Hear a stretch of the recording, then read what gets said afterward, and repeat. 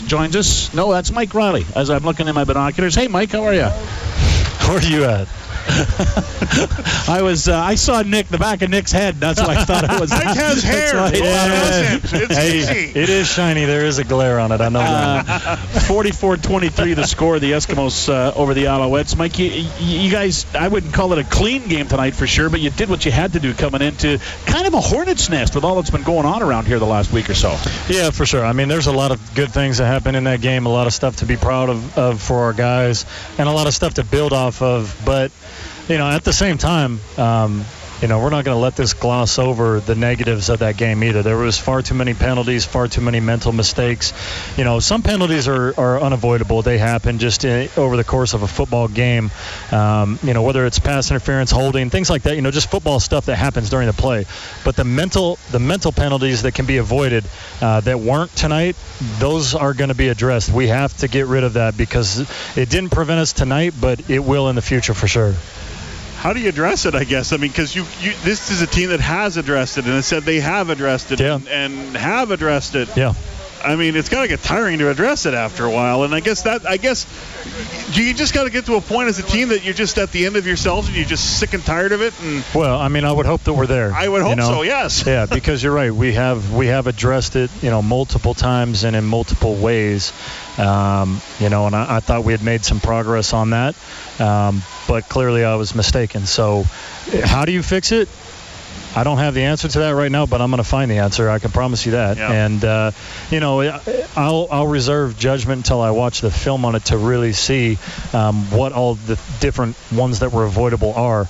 I'm sure there were plenty. But, there's not going to be any arrest by me or the other veterans on this team until we figure out how to fix it. Because, like I said, we played well enough in all the other aspects of the football game tonight to where it didn't affect the win-loss. But you can't bank on that every single night. We talked this week about the Rich Stubler defense and how he can frustrate offenses, especially an offense and a quarterback like you that likes to push the ball downfield. And you said Rich Stubler's defense very well. You're on the same team when he was the coordinator with the BC Lions, and you've seen him in Calgary, you've seen him in Toronto. And you said that the key is really he does give you shots downfield, and you better take advantage.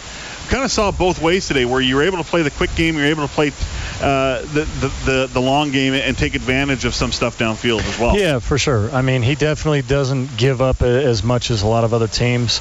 The options to go downfield and stretch the ball down the field were somewhat limited tonight compared to other teams, but there was still chances there.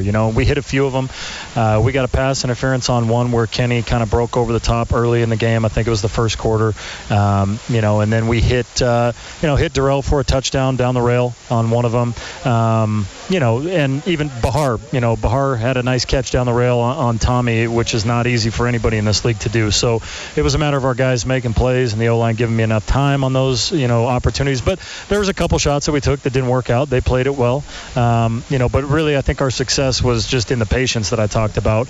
We were hit some underneath stuff, and the guys made plays. Duke, right before halftime, catches a ball, it's 15, 20 yards downfield, and catches the guy kind of taking a bad angle, breaks one tackle. The second guy kind of took a bad angle, and he did the rest. So, but that's how our offense operates. You can't take everything away. If you take all the deep stuff away, we're going to hit you underneath, and we got a bunch of big, strong guys that can do a lot with the ball after the catch.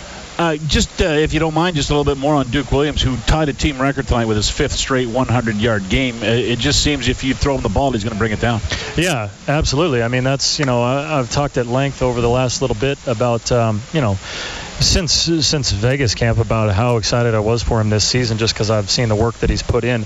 But at the same time, it takes some time to build chemistry between a quarterback and a wide receiver. And me and Duke have had pretty good chemistry so far. But, I think I read somewhere that he was playing his 18th game or just finished playing his 18th game or something like that. So he's really just completed one season's worth, So we're continuing to build that chemistry each and every single week, and he's a sponge. He soaks it all up. When we're sitting next to each other in the film room talking. He sits right behind me every single day, so that when we're watching the practice tape and breaking down the other team's defense, we talk through every single route and how I want him to run it, or how he thinks he should be able to best run it, and things like that. So it shows up on game day, and that's what you love to see. But it's, again, not just him out there working hard. Everybody else is doing their job to get him open.